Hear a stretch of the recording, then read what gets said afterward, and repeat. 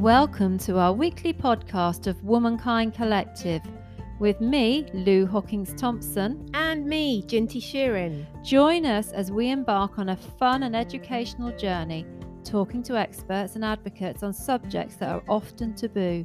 So get the kettle on and settle in for a chat and probably a lot of laughter along the way. Our topic this week is menarche and menopause and the relationship and similarities between our first and last periods. And we welcome back Kim McCabe, founder and facilitator of Rights for Girls and author of From Daughter to Woman, to chat with us.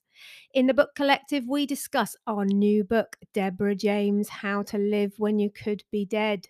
This month's Foodie Collective theme is food for migraine sufferers. Lou has a bit of a migraine today, so this will be a test for you, won't it? It will. We have a very easy dish, yet tasty dish that you might want to try. Find out how we are getting on with our WI this week. And finally, we have a quote for the week from Lou.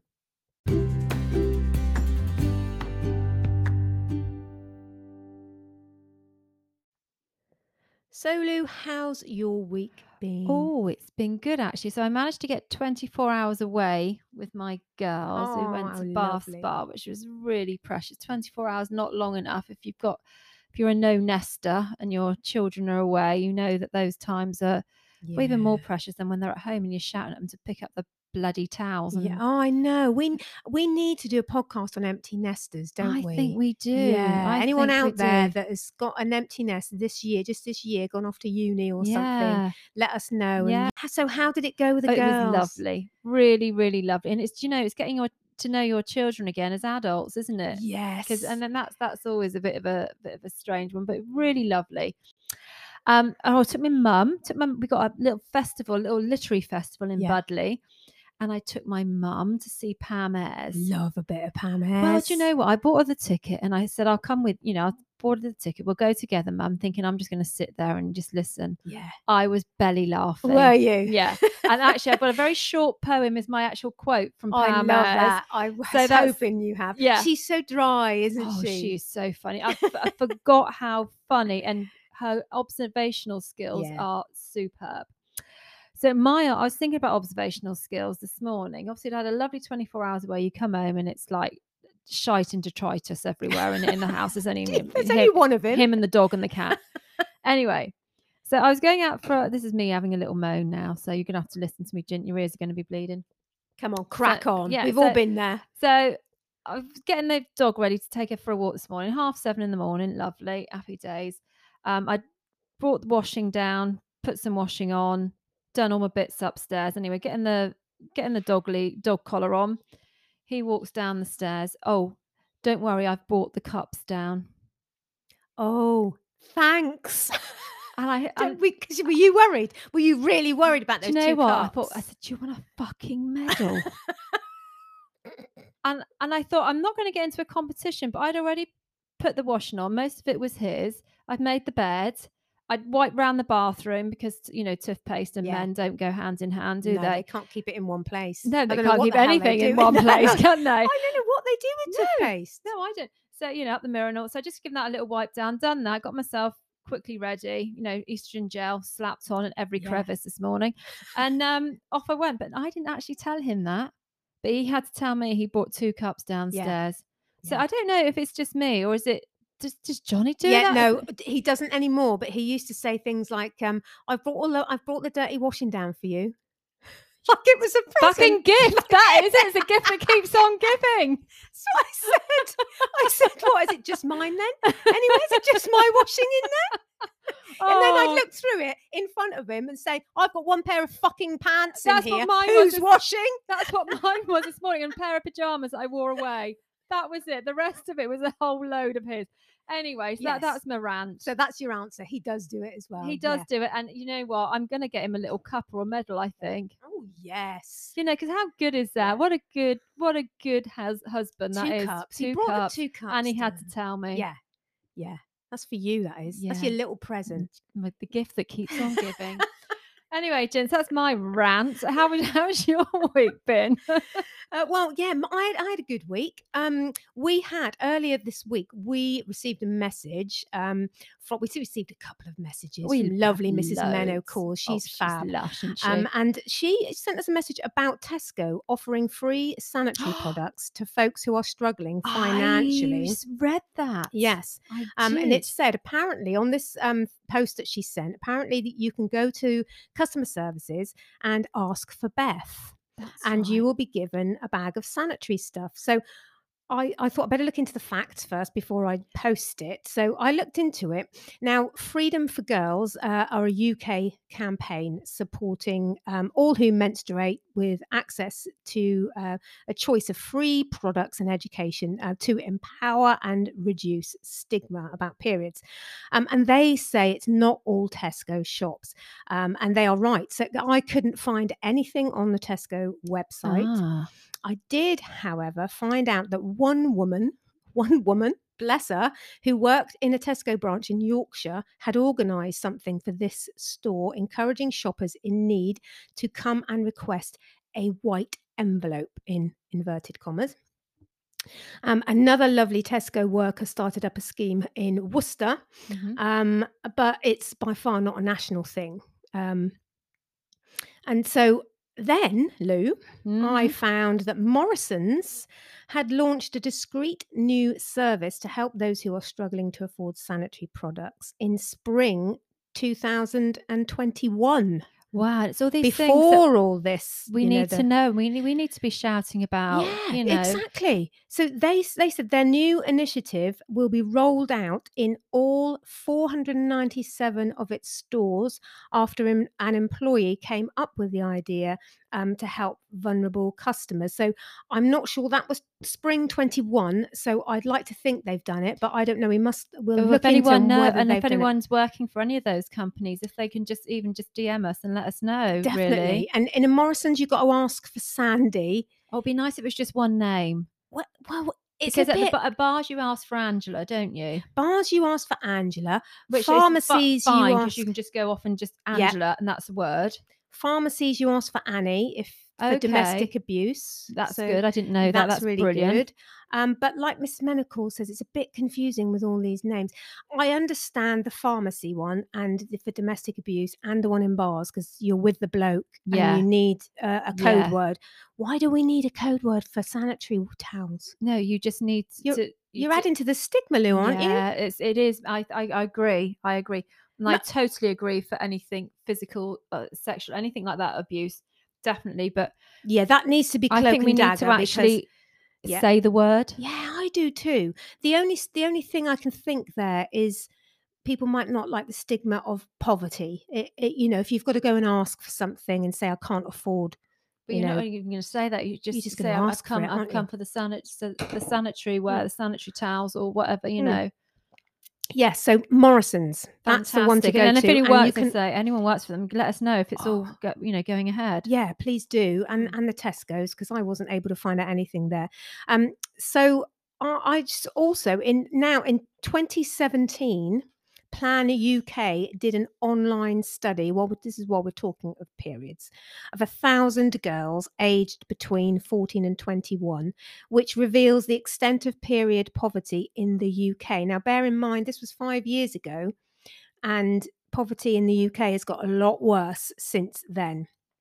So we tend to think period poverty is a thing of, it's not us, don't we? So, but it is. The Yeah. study found that 1 in 10 girls are unable to afford sanitary wear. 1 in 10. That's One in, isn't it? huge. 1 in 7 struggle to afford sanitary wear. 1 in 7 have to ask to borrow from a friend due to affordability issues. 1 in 5 have changed to a less suitable sanitary wear due to affordability issues. But it also showed that half of the girls were embarrassed by their periods. That's a lot of people in this Mhm. day and age. 1 in 7 were like myself, still did not know what was happening when they had their first period. So that's a heck of a lot in 2022, isn't it? Yeah. I mean, and the thing is, yeah, homes. I mean, parents, guardians, homes should be talking about it. But obviously, Yeah. we know there are situations where parents, guardians aren't actually around. Yeah. But also, what are schools doing? I know. Because schools are a safe place. They're the mainstay, aren't they? Yeah. They're but a lot of children get their hot meals. Their Yeah. only hot meal of the day. They should be bringing the subject up, not Yeah. waiting for kids to go to them. Absolutely. And And why just can't say, they "Come have to us if you need." areas, you Yeah. know, like you go and visit to get Yeah. sanitary? Yeah. I don't know. Freedom for Girls, they're brilliant, and they're Yeah. working on getting the free sanitary products into all toilets everywhere, schools, Be public places. fantastic. Yeah, which would be fantastic. And a great book on everything periods is It's About Bloody Time by Emma Barnett, isn't it? We That's read really that. good. And sorry to keep Go rabbiting on, but I came across an amazing truth when I visited the Vagina Museum in Bethnal Green. And I thought, I haven't had a chance to bring this up actually, but in 1956, Mary Beatrice Davidson Kenner, a Black American inventor, was granted a patent for her design of an adjustable sanitary belt. She designed the product in the early 1920s, but had to spend over 30 years raising enough money to register the patent, which she did. Her belt was revolutionary. I've got a photo of it, which I'm going to put on Instagram, as it allowed the user to change their pads with ease whilst on the move. And her product was the first to have an adhesive element to keep the pad in place. Son Nap Pak was the first company to show any interest in developing Kenner's product in the late 1950s. But when she met with their representative in person, they immediately cancelled their proposal deal upon finding out that she was Black. Black and a woman. Yes, probably a bit of both. Over the next several years, many companies declined to work with Kenner due to her race. Eventually, her patent expired, which allowed commercial companies to use her design without any profit or payment going to her, which they all did. Oh, bless her. Yeah. So she then continued to invent products until her old age, including aids for wheelchairs, cleaning devices, and she currently holds the record for most US patents awarded to a Black woman. That's fantastic, That's isn't it? amazing. But her most successful invention remains the one she is written out of history for. And at the Vagina Museum, they hope to change that, and so do we. So remember her name, it's Mary Kenner.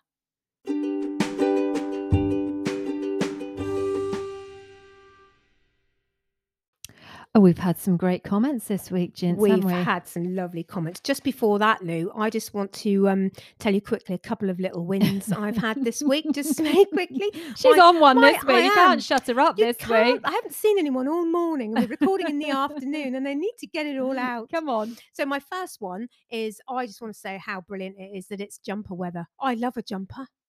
Do you like a jumper? No, not really. I was thinking then, I don't think I've ever seen you in a jumper. I don't. No, I don't. I don't like a jumper. I do like a jumper for the coziness, but you know what? I love to be free and flowing in my summer dresses. Free and flowy. Yeah, I do like a jumper. I love a jumper. I've seen a nice crochet jumper with the Queen and one of her corgis on the back. Bugger Anyway, off, I'm I just ain't doing that. no, We'll ask thanks. Zoe to do Thanks. that. Zoe Yeah, Hodgson. come on, Zoe. And the second win Yeah. is more of a win, as you're talking about husband. Something that was lost and found in our house this week. So something that was lost way back at the beginning of the summer was my husband's favourite shorts. And we've got 3 boys in the house, well, including him, because I think he is a boy, but 3 boys in the house. And I thought, somebody's just put them in their drawer. Again, washing. But I'm not going searching through everywhere. So I was adamant, come on, everybody, look through all your drawers. Where's these bloody shorts? And so on and so forth. No, it's not in mine, not in mine. I can't find it. This week, Lou, I tidied up my chair that I sit on in the morning when I put my moisturiser on. Tidied my chair up, and I've been sat on them for 4 months. At least they were warm. They were very warm. I gave him a little wash and put them back in his drawer. Did you tell him, or No. did you just go? He said, my shorts have just appeared. Well, they're probably there all the whole time. Did you actually look for them? You know me so well. I do. So let's get on to these comments. Yes, comments. Is it me first? It Yes, it is. is. Tis you So first. lots of you, including Wendy, Kat, and Sasha, loved our quote for the week 2 weeks ago from Kate Codrington.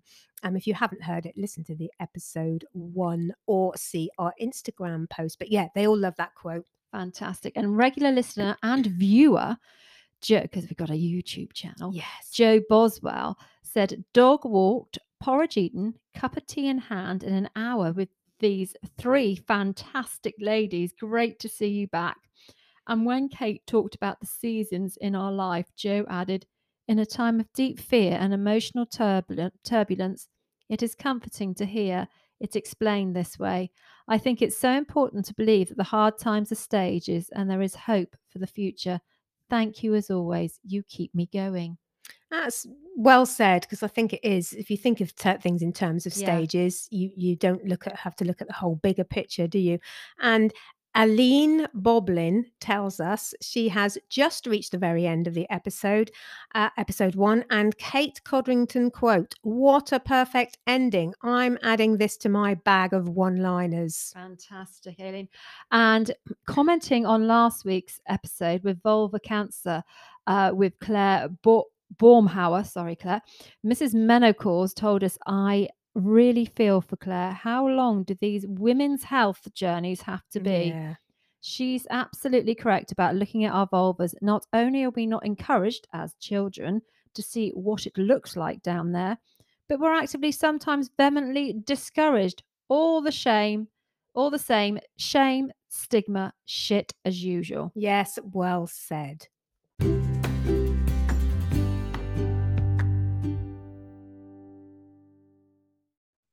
You will remember that back in May, we had an uplifting conversation with Kim McCabe, founder of Rights for Girls, about her organization who mentor girls right through their adolescence. Rights for Girls also train women and facilitate girls' groups. And in the same episode, we spoke to Naomi Shogler, who has had just completed her training. We discussed with Naomi briefly some of the common ground that might be found with menarche, adolescence, and menopause. And after the show aired, Kim told us, that many of the mothers of the girls are perimenopausal and menopausal, whilst wanting to support their daughters into enjoying their menstrual cycle. And if you've listened to episode 1, series 5, 2 weeks ago with Kate Codrington, you will know that a lot of links were made between menarche and menopause. How what is happening around this time of your menarche might have some impact on your menopause. We thought it would be interesting to explore these connections in more depth. So today we welcome back Kim McCabe to discuss menarche and menopause. Welcome back, Kim. Thank you. I'm really delighted to be here again. Oh, it's lovely to see your face again. So we know that many mothers are going to be at some stage of menopause as their daughters are just beginning their menstruating journey. What have you noticed or been told by either mother or daughter about this? Well, first of all, I need to start with my own personal story. We have 3 children and our youngest is a daughter. And around the time that she was going into her menarche, she was around the time when I was becoming perimenopausal, but actually even before that for many years. At Rights for Girls, we have 2 kinds of girls groups that we offer. There's Girls Journeying Together groups, which are in person, and they run for a year, meeting monthly, so the girls get to feel what monthly feels like, and helping to make that transition from year 6 to year 7. And at the same time as we work with the girls, we also hold a mother's circle. And so many of the mums bringing their daughters, why did they bring their daughters? Because 2 reasons. One, they wish they'd had something like this themselves, but also particularly for those mothers who are entering into some bumpy water with their hormones themselves, they're looking for something for themselves too. And so certainly with Girls Journey Together groups, we offer that. Our other program, the online program, GirlsNet, is for the girls only. And so we do hear from those mothers, do you run for mums too? And I think really, I founded Rights for Girls well over 10 years ago because I saw a real need for support for girls as they make that really important transition from being a young girl towards becoming a teenager and then a young woman. And I think there's the same lack of support for us as women as we also make that really important transition from being a fertile woman towards having our kind of fertility and creativity expressed in other ways. I have to say, making that transition myself has been really exciting and for the most part joyous, and that was my motivation for creating the girls groups and the work that we do at Rights for Girls.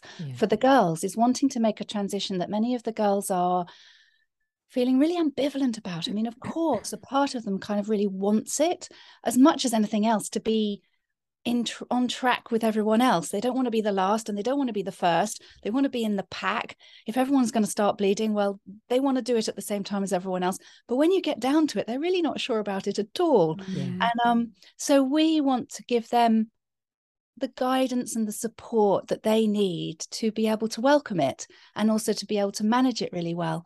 And I think that same guidance and support is missing for women at that later stage. I remember, sorry, this I'm going off topic, but it's really important to me. Before I had any kind of perimenopausal symptoms at all, I remember I was meeting in a cafe with a group of older women, and suddenly one of them kind of got all flustered and another one kind of waved the waiter over and they said, water, give her water. And there's suddenly this sort of great kind of energy around something that was happening, and I felt really stupid. They all knew each other really well, but I kind of said, well, what is everything okay? And she said, oh no, I'm just having a flush, I'm having a hot flush, really intense. And I was so lucky because I had the opportunity to then say, can you tell me about it? And I had these three older women went through for each of them their different experiences and stories, and I was able to ask questions. And that doesn't happen naturally, and that's what we create for the girls, is a place where they can ask questions before and during whilst they're making that transition. And I got it for myself as an older woman, and I'm so grateful. Because actually, in a way, nothing can prepare you, but having nothing definitely doesn't prepare you. Exactly. I love that in the cafe. I think, and it is almost that simple. It doesn't have to be anything huge that happens, and to happen sort of so organically like that. And it is literally just knowing, isn't it? Just understanding that what is going to happen or what may happen around that time, because it's the transitions that are difficult, isn't it? I think I had fears, I had heard things, and I got bolder and bolder, because first of it was like, does it hurt, and what do you do when you get really hot? And that's when I learned the key of, when you're in bed particularly, just flap your pajama top up and down. But I had other questions like, will I not want to have sex anymore? And things that I was really fearing about becoming menopausal, and myths that I had heard, and I was able to check them out. And with women who were so delightfully open and honest, and also had different experiences. So it wasn't like, oh, it's going to be like this, but I got a sense of, well, if this might happen, in which case I could go here, or that might happen, in which case this might help. I was so lucky. Yeah. So when your daughter was going through that, and were you able to then recognize your own menopause because of this conversation? Yes, because the first thing that happened for me is I started waking in the middle of the night, really anxious and totally alert and unable to go back to sleep. And I hadn't connected that with menopause or perimenopause at all. So my first thought was, oh my gosh, what's wrong? What am I really stressed about? What do I need to change in my everyday, daily, daytime life that's meaning that I can't sleep at night? And then I remembered the conversation and kind of thought, oh, it might not actually be something that's kind of wrong in my life, or something that I need to necessarily change because I'm too stressed. This might be my changing hormones. And that's not to say that I didn't then change things. I took it as an opportunity. It's like, oh, okay, just the same as when girls are going through menarche, I mean, I do think we women are so lucky. We have these transition times, menarche, pregnancy, and menopause, when our bodies call to us, insist almost that we pay better attention. So in some ways, you know, things that we've maybe been ignoring, things that we know we should do or would feel better if we did, whether that's kind of mentally, physically, or emotionally, those three life changes that we, I mean, obviously not every woman goes through pregnancy, but the first and the third, you know, it insists on us to pay better attention. And we're not powerless. I think we live in a culture now where some of the ancient wisdom has been lost. And so we kind of feel powerless, or we have to go, someone else has to give us a pill or something to make it go away. But actually, there's so much that we can do to ease ourselves through that transitions. And often it is things that don't really sit well in the Western world. You know, for me, I certainly pulled back on my working hours for a bit and spent, you know, gave myself more hot baths and just really took my attention to taking better care. And of course, that is exactly what we're teaching the girls as they, in their preteens, and they're coming towards starting to get a monthly cycle. We really encourage them to notice, what do the symptoms tell you about what you need? And it might just be that you come straight home after school instead of going to soccer training, or, on that particular week, or it could be that, there are certain weeks when, you're just not going to get your homework done on time, but that's okay. You can plan for it because you kind of often have a sense of when it's coming. And also you can let yourself off the hook a bit. Yeah, definitely. I think, it gives us it's an opportunity, if we look at it in that way. If we've all got a chance to speak to older people at that stage in our lives, it does become an opportunity. It's like, well, okay, what can I change? It's an opportunity for change. We do fight against that a little bit, don't we? We can fight about, like we've spoken before, about letting go. We sometimes have to rest more. We have to fit that in, don't we? So we have to kind of let some things go. And I suppose that's a bit like an adolescent. You have to let some of the things that you would do in childhood go a little bit. I suppose it is a huge, I'm going to talk about fluctuating hormones in a minute, but I suppose it's a huge transition, like we were saying, on both sides. And when we spoke to Naomi, she told us some of the topics that she was discussing with her girls. This is the girls, is it the Girls' Journey? No, the online one. Girls' Net. Right. Girls' Net, sorry. And she said she was discussing in her group of 14 and 15-year-olds, A, finding our joy, B, how to cope with big feelings, and C, being okay with making mistakes. And we thought it's that all those things are so relevant, like you were just saying, in menopause. And she voiced, actually, didn't she, Naomi, that she felt this during her training. So do you think, because you were saying mums sort of say, have you got anything for us? Do you think their daughters can teach them anything? I think our children have so much to teach us. I don't know a single parent who hasn't felt like their child hasn't forced them to learn really difficult things. And that's so positive, isn't it? Yeah. It's and certainly for my own daughter,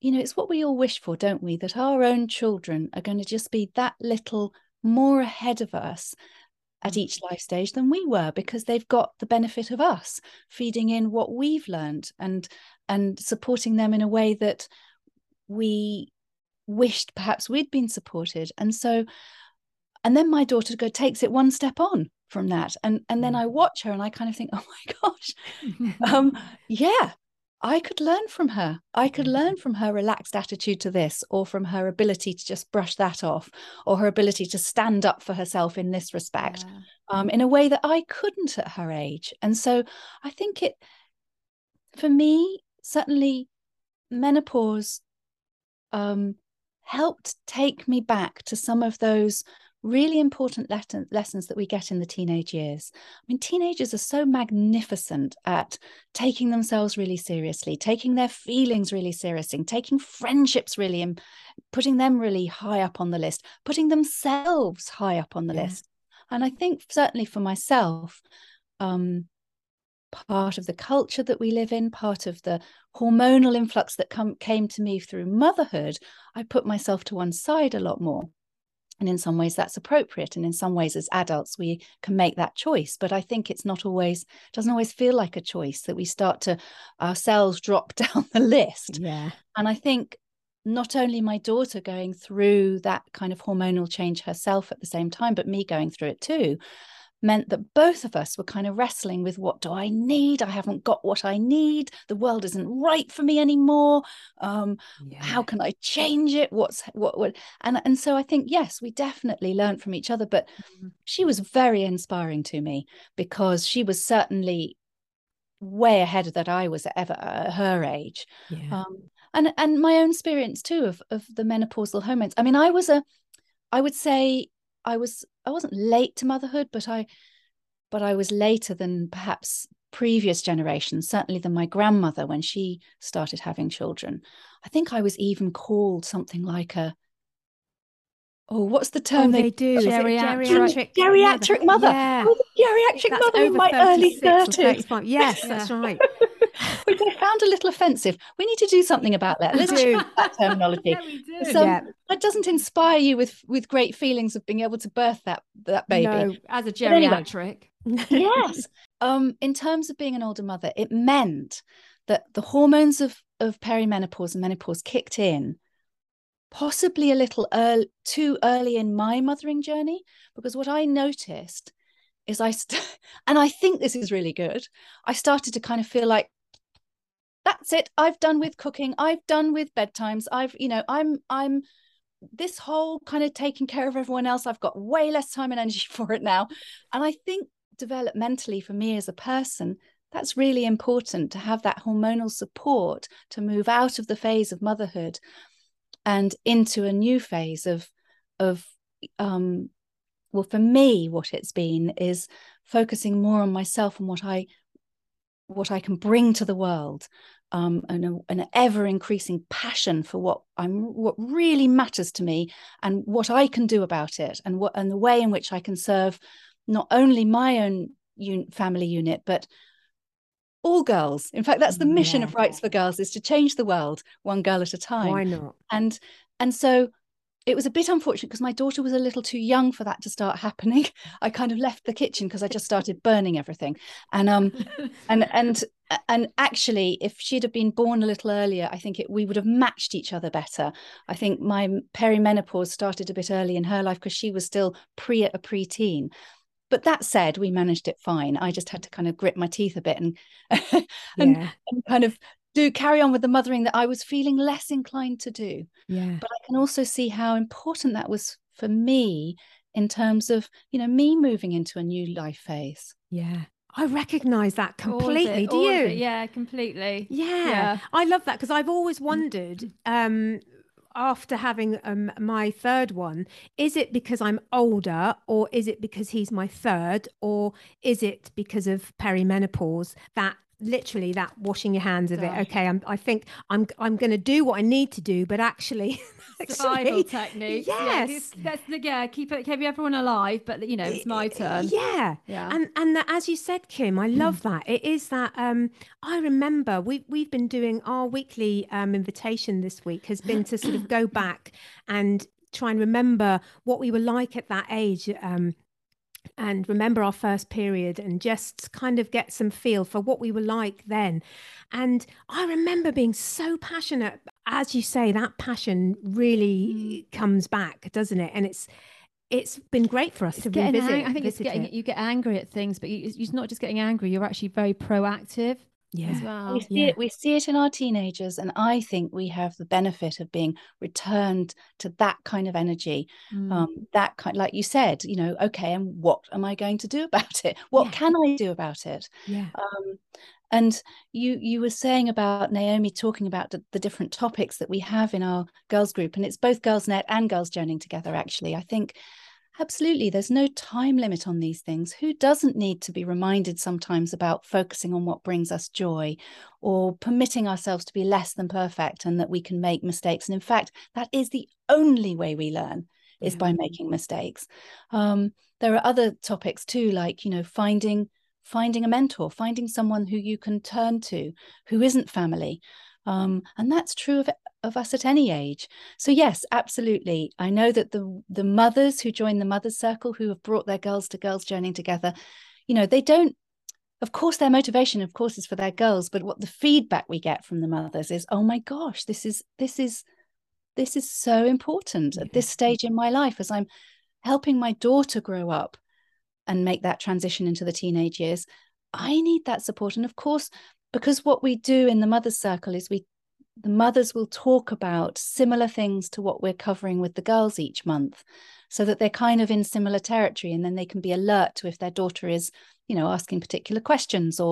But of course, it's really important, just like you're doing in inviting people to go back to that time, to invite the mothers to remember back, what was it like for you at that stage? Because that will not only influence your mothering of your own daughter at that age, but it will help you to understand her a little bit deeper. And so, yes, in Girls Journeying Together, the mothers do get that opportunity. In Girls.net, it's just the girls. But in fact, though, you know, of course, as Naomi said, any woman who trains with us, part of the way that we train women is very experiential. So whether you train with us to be a Girls.net mentor, or you train with us to be a Girls Journeying Together facilitator, part of that training is we take you through each session of the course as your preteen self. Brilliant. So you go back, and not only can you heal some of the things that were maybe missing from your past, but you also get the knowledge inside of you of what it is that you're going to be offering to the girls. And that gives you a deep wisdom that doesn't come from your head, it comes from your whole being. And you draw on that when you're doing your work as a mentor or facilitator. But of course, you know, all the women who go through our programs, of course, it also brings up things. And so part of the training is also our women's work, where we support women to, you know, become the woman that they would have liked to have in their lives when they were a preteen. Yeah. I just love all of that. I do too. Yes, I remember Naomi saying she went back to her 11-year-old self and how valuable that was. It's fantastic. And it's a bit like what we do with, we've got one tonight, actually, a menopause cafe. And you saying you had that meeting with the older women. And that's really what the menopause cafes are about, just to be able to, for some women, they haven't got a clue, have they? And they can talk about, and the noise level. Oh. It's because they're chat, and they're excited to talk. That's like Kim said, they can ask questions. There's postmenopausal women, there's peri, and everything in between. And there's ones who don't know anything. And of course, men are allowed. They don't normally come. I don't know why, but you know, men and kids, they're all allowed to come. I think the men are frightened because it's just so, you know, they don't understand, and they don't feel like they can ask the questions that they want to ask, because of course, you know, especially for men who are in a relationship with a perimenopausal or a menopausal woman, they're going through it too, alongside their partner, and will have questions about all kinds of things, but that they have nowhere to ask either. It's a shame it's still so taboo. I'm delighted to hear that you're holding the cafe, because you know, I mean, I have to say I was a bit on a bit on a mission when I was going through it. I you know, if I was having a hot flush or a real kind of intensity of feelings, I'd just name it wherever I was, because I wanted it to become every day. It's like, actually, just give me a second. I can't, you know, I've just lost my train of thought. I'm going to go and get a glass of water because that's what I need right now.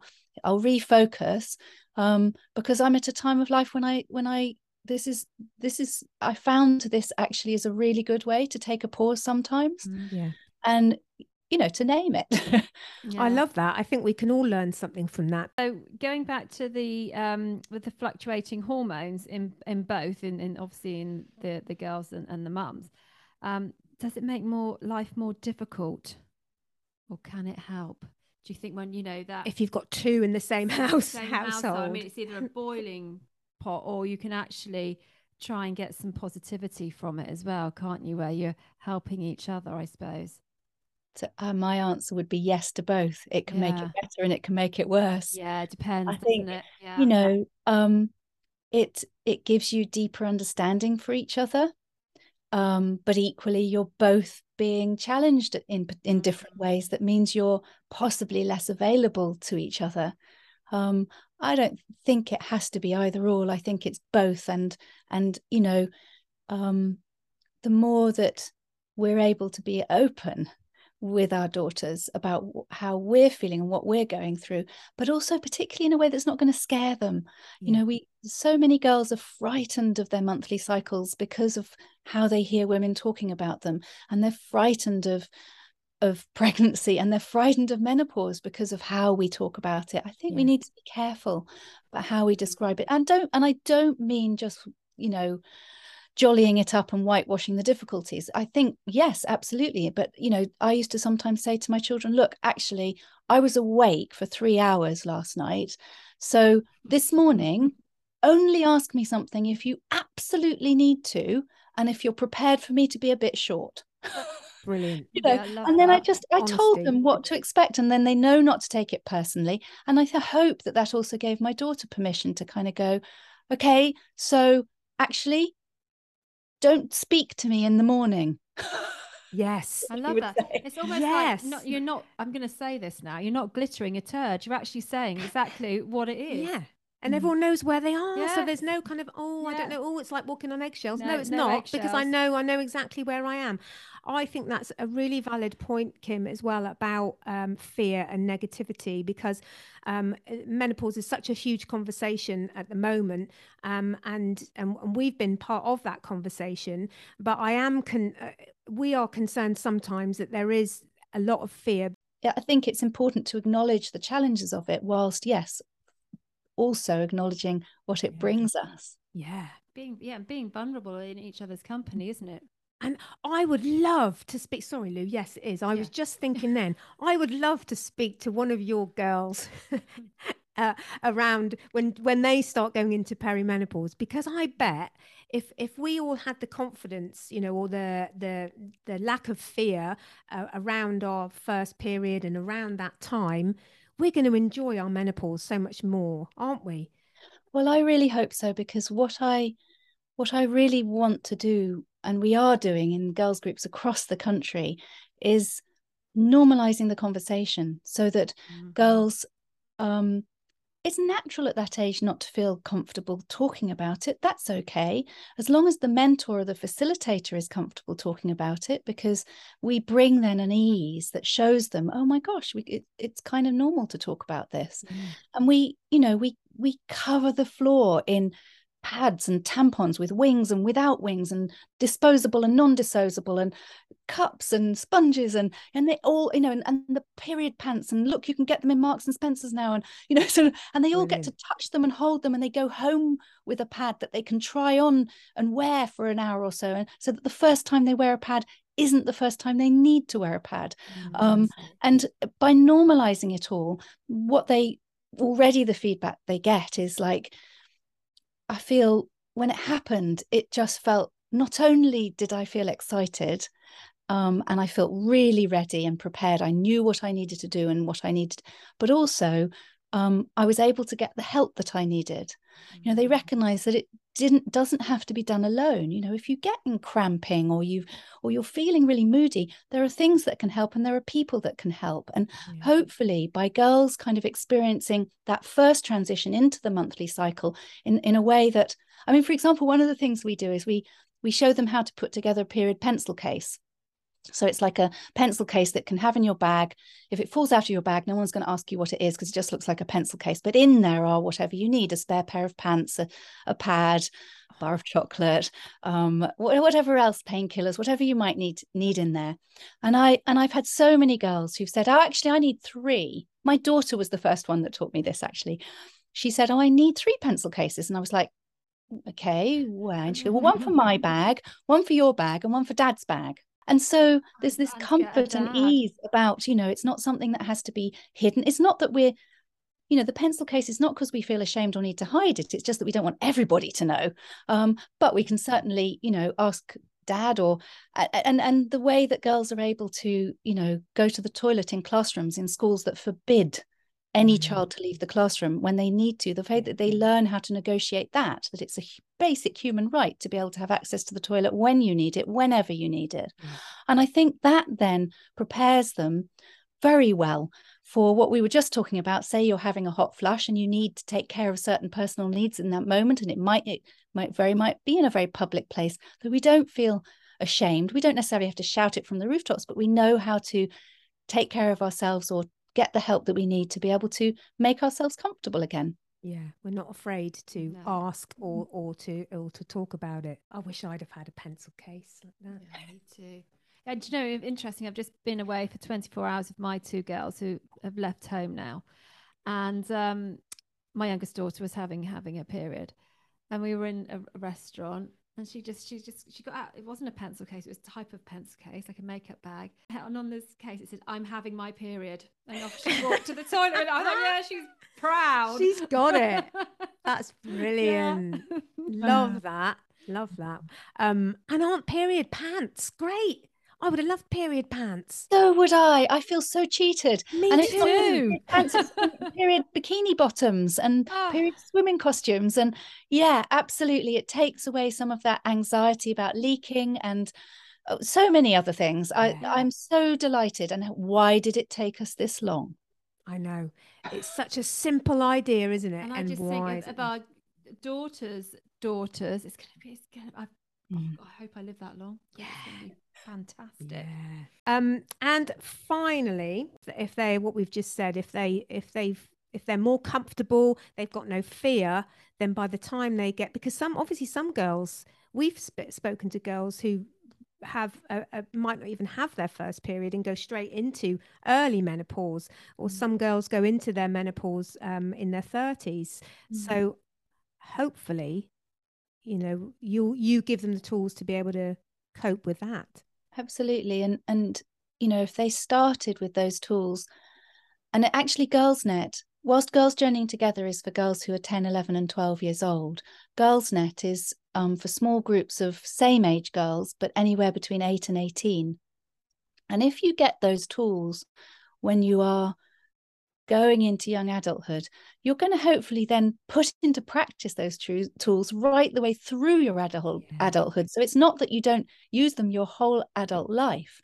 And then, of course, if you think less of it, of kind of putting yourself first and getting what you need and taking good care of yourself when we really need to do that again at other stages of our life, other big transitions, the death of somebody or a pregnancy or our own menopause. And certainly when I talk to the girls, the other thing that we really kind of appreciate with them is that, in those few days leading up to the start of your period each month, and the first few days of your period, you're often more sensitive and more finely attuned to your feelings. And many girls and women experience that as a bad thing, but it's only a bad thing. Our feelings are never wrong. They are never wrong. They are so important. They tell us what we need, and it only gets complicated if we ignore them. But if you haven't got the tools and the ability to know how to manage those intense feelings, because that's the thing, is often around that time of the month, the intensity goes up. Yes. Well, I found in menopause, it was no longer cyclical. It was all the time. But if by then we've got used to managing the intensity of those big feelings, and we have tools, and they're different for everyone, but of course, there are some that we will share with other people. If you've had a lifetime of managing the intensity of your feelings, when it comes to the menopause and it all amps up again, we are well equipped. We're well equipped to knowing, actually, best I take myself off right now because I'm not going to say anything nice. Or this is obviously been really troubling me and I've been ignoring it. I need to give it my proper attention now. I need to speak up. I need to speak out. I need to say something or do something differently. If we treat our feelings as part of our intelligence, and a really important part of our intelligence, then not only are we not cheating ourselves of what we need, we're not cheating the world of what we have to bring to it. Yeah, I think a lot of us sort of around our age have learned to almost disconnect from our feelings or not trust them. They're there, aren't they? They're intuitive, but we don't trust them because we're sort of society has told us not to. And so I think if you've never disconnected, if you've learnt to trust those feelings, I think that's why a lot of us in menopause now have a lot of trouble, because we are so disconnected from our bodies as well, not just from our feelings.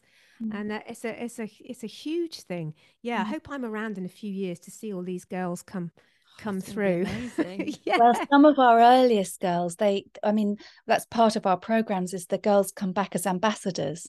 So particularly in Girls Journeying Together, some of the older girls come back to tell the younger ones about their first period and also how it's been since then. And yeah, those girls, I listen to them, I just think they're magnificent, and they're different.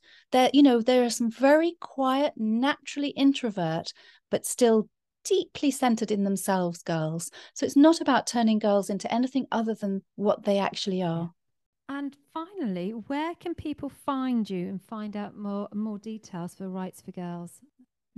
Thank you for asking that. So you can find our website, rightsforgirls.com, and rights is spelled RITE, like rites of passage. So rightsforgirls.com. And on there are tabs for girls groups. So you can find out about Girls Journeying Together and GirlsNet. You can find your nearest Girls Journeying Together group, or you can sign your daughter up for GirlsNet. And then the next tab along from that is training. And tells you about training as a GirlsNet mentor or training as a Girls Journeying Together facilitator. We also do run parenting courses, which you can find in the shop. And the other place that you can find me anyway is my book, which is called From Daughter to Woman, Guiding Girls Safely Through Their Teens. And that can be found in every good bookshop. And if you like the sound of my voice and you want me to read it to you, then you can get it on Audible. Oh, that would be Fantastic. nice. After listening last time you came on, my brother listened to it. He's a fan, isn't he? My brother. Big fan. And he bought 2 books. He's got 2 daughters who are, one's 30. Well, actually, they're both just over 30 now. So he bought 2 books, one each, and they've both got daughters. I think one's 9 and one's 1. So he thought he read it himself and then gave it to them. And I think it's a fantastic gift, isn't it? Yeah, it really is. Oh, Kim, thank you. Thank you As again. always. Yeah, absolutely It's brilliant. my absolute pleasure. Oh, lovely. Thank you. Lots to think about, Lou. Too much, as always, without talking to Kim. Thank you, Kim. And we'll also put all that on our podcast show notes.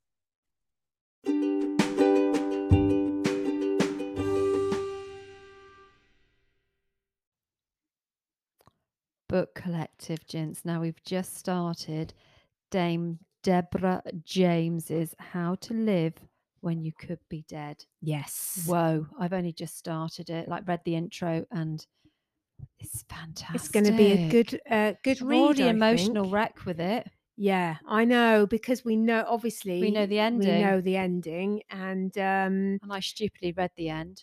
Oh, I knew the ending, but there's a letter. Do you do that with books? Yeah, I do. Do you? There's a letter. Every book? Yeah. I read the last You're page. not going to tell me the ending of this now, are you? You're not going to No, do but spoiler. there's a letter. Okay. There's letters to her children and her husband, Oh. and I read them. You first. nutter. I'm a knob. And that started me off. Yeah, I think I'll leave that. Thanks for the warning. Yes, some people do. They read the last paragraph of books, don't they? I do that. Do you? Because then I'll know if I am going to enjoy it. It doesn't spoil anything. No, because if the writing's good and pure and the characters are amazing, I'm lost. Would you read that before you bought the book? Like if you're in a bookshop, you pick it up and you say, "Oh, I like the sound of that." Yeah, ending. and then I'll go for a page in the middle just to make sure that the writing is what I would like to read. That type, the prose and everything. That's a good idea. Oh, try before you buy, love. And then have you forgotten the end by? Oh God, yes, I forgot what I did 2 minutes ago, Jids. I won't worry about it. I'm menopausal. Good tip then. Good tip for menopausal women. Just check out the end of the book. Yeah, you'll never remember it. Then you'll read it and then have to read it again anyway. So it doesn't matter. It's a very cheap way of reading. You can read the same book several times. Anyway, so it's good so far. So yeah.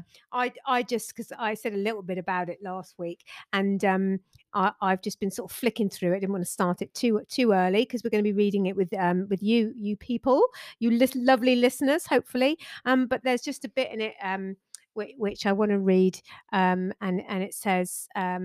It says, when I was a teacher, we used to take the sixth formers away every year on a retreat. I'd run the workshop with the kids. Well, they were 17, 18-year-olds, so they were actually young adults. And I'd read them a piece by the French writer called Marc Levy about time and how we use it. I suppose it is a bit cheesy in some ways, but it really pulled my strings when I first heard it as a teenager.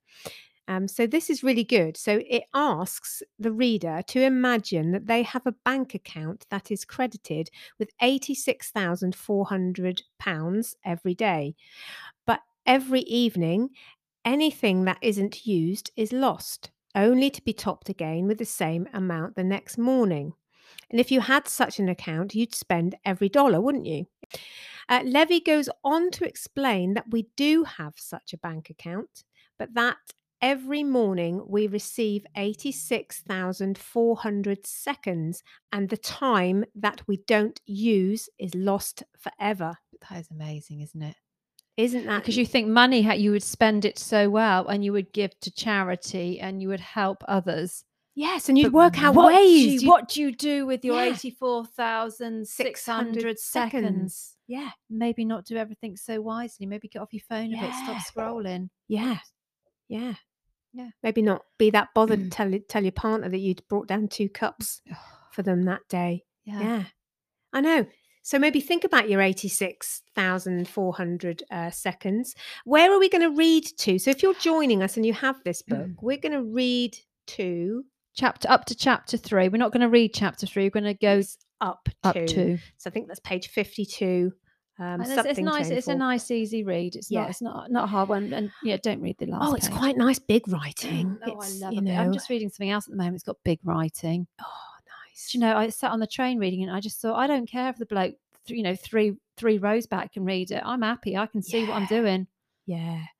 Oh, yeah. We're beyond trying to impress anybody with our No. reading matter. No, No, doesn't matter, does it? I'm never going to doesn't read matter about your World. reading matter. It doesn't matter. It doesn't matter at all. Doesn't matter about that reading matter.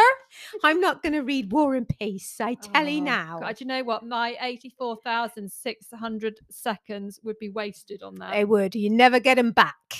Bloody wouldn't. That's My for bank sure. would Mind be you, empty. if you could read the whole thing in 86,400 seconds, I think that I think might it's be a record 84,600. of something like that. Anyway, we've got more hours. We've got more seconds in the day than anyone else round these parts. We are around these parts.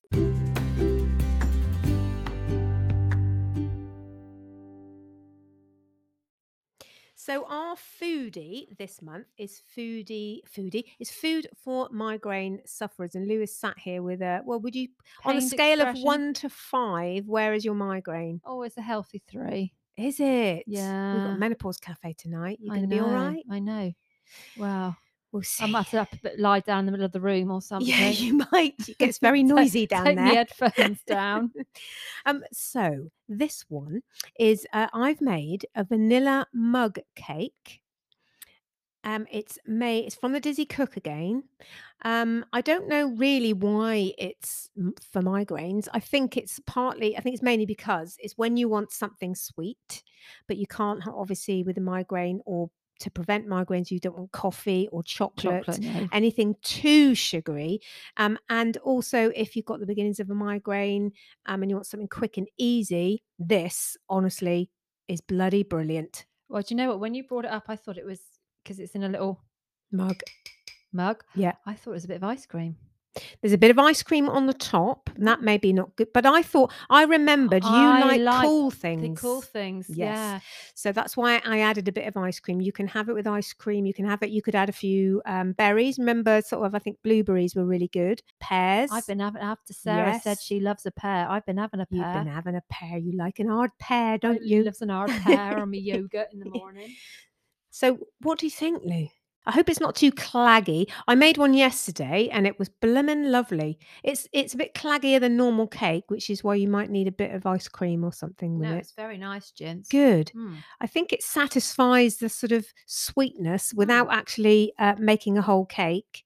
And she says, this is for when you want something sweet, but you're avoiding chocolate and preservatives of the migraine or migraine prevention. This vanilla mug cake is made without eggs. It's an easy dessert that you can quickly make with just a coffee mug and a microwave. So Which is what she did when we were downstairs yes, making tea. you could see how quick it was, Lou. Literally, while the Super kettle quick. boiled, I made this cake.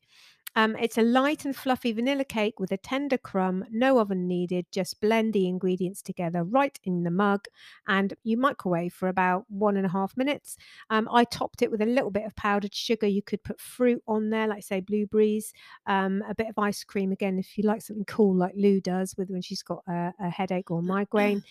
Instead of the eggs, she uses a seed butter because some people nuts can bring on or can trigger a migraine, but that's not you, No, Lou, it's is it? not me. Nuts It's don't not trigger. So I put nut butter instead. I put peanut butter instead of a seed butter. And she says she says you can do that if you're not in the elimination phase of a migraine diet. Peanut butter would be good, and peanut butter is lovely in it, isn't it? Oh, it's fantastic. Oh, thank you, gents. Oh, good. I'm glad you enjoy it. So let us know if you give that a go. We're going to put the recipe on our podcast show notes, and it will be on Instagram. But literally, it's flour, bit of sugar. You could put coconut sugar, unrefined sugar, a bit of peanut butter, little bit of vegan butter I put in there, a little bit of oat milk, a little bit of vanilla paste. That's it. Simples. Pimps. Pimp. Pimples. I can't. Hopefully, it won't give you pimples or a headache.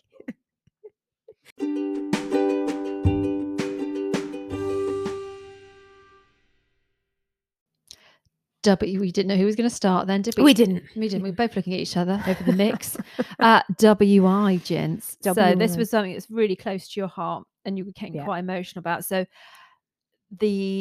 about your menarche, it was about your menarche, was what Kate Codrington, it was a little practice she suggested in her book, wasn't it? Yes. So from the suggestions below, so she said reflect on the time around your first period and what was going on for you then. What were the messages you received about being a woman? So I actually did the first two and you did the third one, funnily enough. It's complete coincidence. We picked different ones.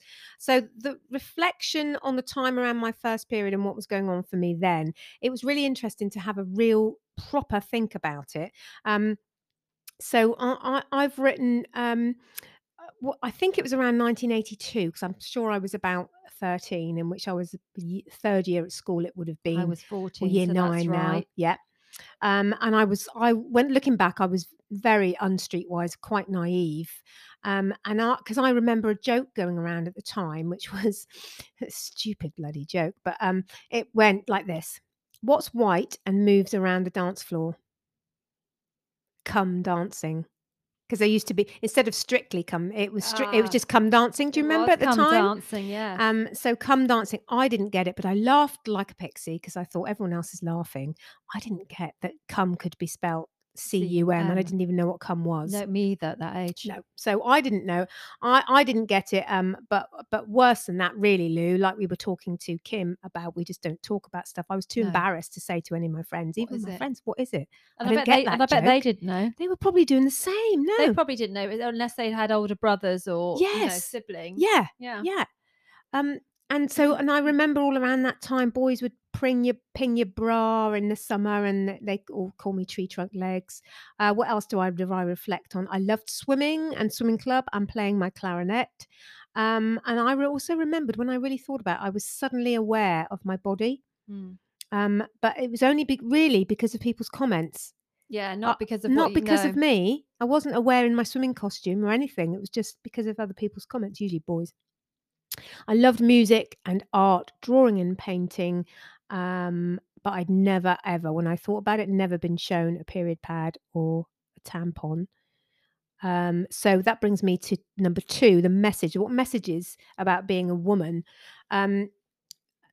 I mean, you know, my mum, the messages I had, my mum never came swimming whenever we went anywhere. Mum never came swimming with us. It was always 4 to swim and 1 spectator. I remember those words constantly. And she says now she was too embarrassed of her body, but she really wishes she had.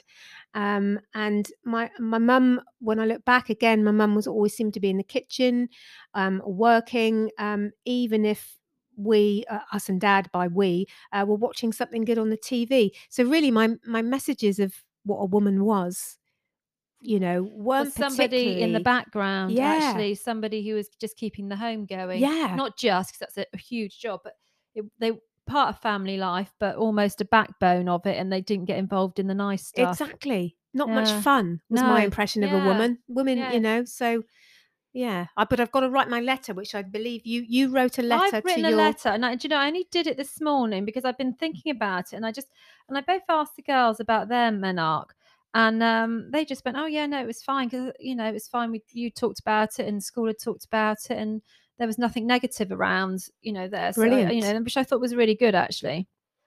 So I thought I'm just going to write a letter. So I haven't even read this through because it just literally, when you start writing, it all flowed out. So it just came out, and it's not huge. Don't worry. Don't go and get the kettle back on again. So my letter is to my menstruating younger self.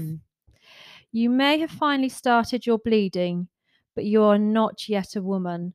Make sure you hold on to the important things in life. Don't be in a rush to now become the woman society expects. Enjoy all the things you did before. You're not too cool to still climb the trees. Enjoy the sport you did before your bleed. Listen to the people around you who you know in your heart are giving you the best advice. Hormones will be raging, tears will come easy, and the red mist of anger will rise like the devil. Take your time and be easy on yourself. Don't rush life to become a woman. There's plenty of time for that. In menopause, you have a perimenopause, the before when your body is changing. In youth, we have adolescence. We need to think of the early years of bleeding as a transition from girl to woman. It's not an overnight expectation. Be gentle with yourself. Listen to your body. Don't rush. Take your time to get to know and understand the awakening in you. Enjoy evolving into the new kind of you. That was poetic. Oh, so that was just this morning when I come back from Yeah, the it's dog just a little walk. thing I threw Literally, because I've been together. thinking about it. So I just think, I think we are too hard. We're too harsh, or we Yeah. were always taught to be harsh on ourselves. Yeah, definitely. We are. I think So that's just be lovely. gentle. Would you have? Do you remember? Because you were was quite later. late, I was weren't 15. you? Do you think if you had have got that letter, would you have read it and took If it was something? from somebody, that I actually would have respected. respected and listened to, I definitely would have done. Yeah, I think I would have done as well. Yeah, at least some of it. Yeah, even just like that thing about being easy on yourself and don't rush and don't be cool. And like Kim said earlier, rest. Yeah, just plenty of take rest because. And if you are in that red mist that that rises like the devil, then tell somebody I'm angry. Yeah, be honest. Yeah. So there we go. Yeah, fantastic. Do you have a quote for us this week? I don't actually have a quote. I have a small little poem. Oh yes, the Pam Ayres. Pam Ayres. So she had the funniest poem about her husband, which I thought was very apt, but it was a very long one, so I scrapped that one. About her husband who knows everything, and why the United Nations don't go to her husband for everything, because he knows, how to cure poverty, third world, which he tells her all the time, but no one else. And none of their friends ever come round anymore, she's noticed. There's a few of them on the internet as well. There is. So that is so go check that one out. But that was quite long. So this is about half a page, but it's a nice little quarter of a page, but it's a nice little quick one. Go for it, which Lou. Made me laugh the other day. So Pam Ayres, the makeup lady. I went to buy a lipstick and I hoped for some advice on choosing an attractive shade to make my face look nice. I stepped up to the counter in my trainers and my Mac, but the sales assistant saw me and she vanished out the back. She was absolutely flawless, an advertiser's dream. She was icy as a glacier and chic in the extreme. I was clearly not the customer that she desired to meet. I could have been some reptile that had crawled in off the street. And I thought I'd find the manager and have a little word in favour of an altogether craggier old bird. Some game old gal who's been around the block a time or three, who's fending off the years and has a waist as thick as me. an understanding confidant with who you could relax, who knows the way that lips tend to bleed into the cracks, a saviour for those of us who know our youth is past, to show us all the tricks and keep us fighting to the last. That just made me smile. I Brilliant. haven't got the Pam Ayres voice because she does it so Oh, beautifully. that is brilliant. But just something to make you all smile on this I love a bit funny of old lipstick. week. Yeah, but it does bleed into the Oh, cracks. it does. doesn't Even with a lip liner, it does Oh, nowadays. Don't start me on lip liners, Yeah. Jinx. Oh my God, I've got to do me. The good thing about getting older and when it bleeds into it, you don't really see it. No. You can't see it and everything. Even with glasses on, it's a Bled all bit down blurred. your chin. Until your daughter or someone says, "Mum, what's happening?" And then it's all with your stuck on your lipstick?" teeth anyway. Yeah. Oh, it's a lovely look. It's a beautiful look. It's a beautiful look. Oh, what a lovely week. So we hope your tea's not gone cold and that you'll join us next Sunday for The Collective. We would love you to subscribe, favourite and review our podcast. It really helps us spread the word. Please head over to our Instagram page, Womankind Collective, to leave comments or DM us with your thoughts, or watch us and our guests on our Womankind Collective YouTube channel. And lastly, you will find all the links, the recipes, the guest details, and our hashtag Where's My Clinic campaign petition from Menopause Clinic in Devon on the podcast show notes. Well said, Lou. With a Thank little you. migraine as well. Thank you so much. Well, I'm Good. going to go now and have a lie down in a very darkened room before the cafe. Yes, you go and lie down. I'll have to polish that cup and a cake. Cup and a cake? Cake in a cup. Mug in Mug in a bun, I was going to Mug in a say. bun. Whatever it's called, I'll go Yeah. and finish that off. That's All the right, my thoughtful lovely. things friends do. Thank you.